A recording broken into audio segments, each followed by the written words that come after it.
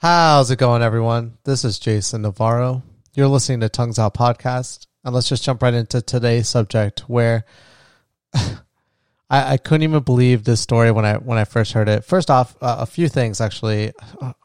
I kind of would want to draw inspiration from a YouTuber that I love to watch, and honestly, like, he's my go-to for general news Monday through Thursday on YouTube, and his name is Philip DeFranco, and actually, I really owe a lot to him when it comes to just keeping me informed for the last X amount of years. I don't even know how long it's been that I've been watching Philip DeFranco, but anyways, he did a segment on this story that I could not believe, which is just crazy. But anyways, so I'm going to talk about that in just a second, but I really I'm always fascinated by just like news events and multiple categories, and would love to kind of talk about them in more detail, but I just don't want to dedicate a specific day of the week where I do that. But I want to come up with a title or name to these kind of days where essentially I want to talk about different events that occur in the past week. But first off, super easy one to kind of get out of the way. I can't believe this happened. I just blew my mind when I read the news, but Bill and Melinda Gates are getting divorced after 27 years together, married no longer. And that just took me aback for a second, just because, Bill and Melinda have their own foundation with one another, and it's a charitable organization where essentially they take donations and give back to, I guess their goal is to help struggling areas when it comes to like disease and trying to help eradicate certain diseases around the world. And I know like Bill Gates has kind of dedicated a majority of his time for the last 10 years in being more philanthropic and giving up his time and trying to help these people that are less fortunate. There's still a lot of controversy around him and the vaccines, especially right now, which I think is really crazy when people think that Bill Gates is trying to put microchips inside of your body. Because honestly, you're walking around with a traceable microchip on you all the time, and it's called your cell phone. Why they would need to put a microchip in a vaccine just boggles my mind that some people believe that. But anyways, so yeah, I thought that was crazy. And then there's obviously the news around the world where essentially COVID just continues to get really, really bad.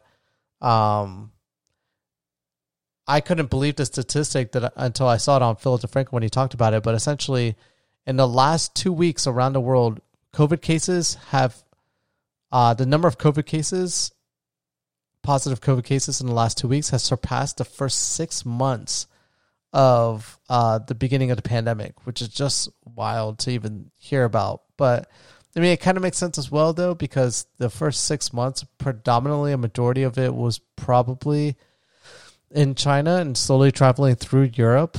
But it was still a crazy statistic, and it's unfortunate. For instance, I have a lot of family that lives in Colombia. A majority of my family is from Colombia. I've talked about this before, where I'm first generation American, but past that, like my parents, my cousins, like my entire family lives in Colombia. And it's unfortunate that they're kind of going through the same issues that India is going through at the moment, where the pandemic is just really, it's been hitting Colombia really hard. And it's because Brazil and just how reckless they've been when it comes to managing COVID cases in Brazil. Essentially, all those people have essentially trickled into other Latin American countries and helped spread the Brazilian variant, which is one of the more transmissible variants of COVID, right there alongside the UK variant. But it's just unfortunate, and it makes me feel bad sometimes when I get all excited that like everyone in my household has been vaccinated and we were able to get it done really early. I can't believe it's already been almost nearly a month since I got my second dose, and or 2 weeks. Sorry, 2 weeks. It's been a month since I got my first one, but it's been about 2 weeks since I got my second dose. But or no, has it? It's been, anyways, I feel bad every single time when I'm talking to like family from Colombia, and they talk about the fact of how hard it is for them to get a vaccine out there, and you hear the stories about pretty much everywhere around the world that isn't a first world country. I hate using that term because Colombia is not a poor country. It's just it doesn't have as large of a population as America, and it has been poor for a majority of its history, but in recent times, in the last 20 years, it's actually become a very wealthy country and one of the more powerful of Latin American countries, actually. But even with its influence and everything of that nature, they're still struggling in getting vaccine dosages, and so are a lot of other countries, like India, for instance, which has a very large GDP and has the second largest, getting close to the first largest population in all the world. And, even they are struggling with this pandemic at the moment. And it's because other countries that have the money have been pretty much hoarding all the vaccines and really stopping other countries from being able to purchase enough to take care of their own citizens. And I know, for instance, like here in America, we have so much of a surplus of vaccines. It's really ridiculous, to be honest. But I don't know. It's so unfortunate because I hear the news that for a lot of people in Colombia, it's not going to be for someone in my category to get vaccinated out there, like just a regular 30-year-old person with no, background in like having some kind of medical condition or anything of that nature. My equivalent in Colombia is probably not going to be able to get vaccinated until sometime later this year, like late this year or early next year, which is just very sad. But anyways, that, and then to kind of edit on another negative note, but really a hint of positivity, but really a super sad story. There is a piece of garbage, and this is where I could not believe this story when Philip DeFranco was talking about it today, but there's this piece of garbage guy out of South Carolina who forced an African-American or black man to work for free 100 hours a week for years without paying that person, and then subjected that person to like verbal and physical abuse, forced him to live in an apartment that was like really trashed up, like with bugs and everything of that nature. And the reason why he got away with this is because this black person was had a mental condition that caused him to have intellectual disability. And to hear about this piece of garbage guy, Bobby Edwards, out of South Carolina, took advantage of this person for years. I mean, it's so sad. But the black man that was taken advantage of, his name is John Smith, and originally he won his court case, a civil court case, and he was awarded $273,000 in restitution.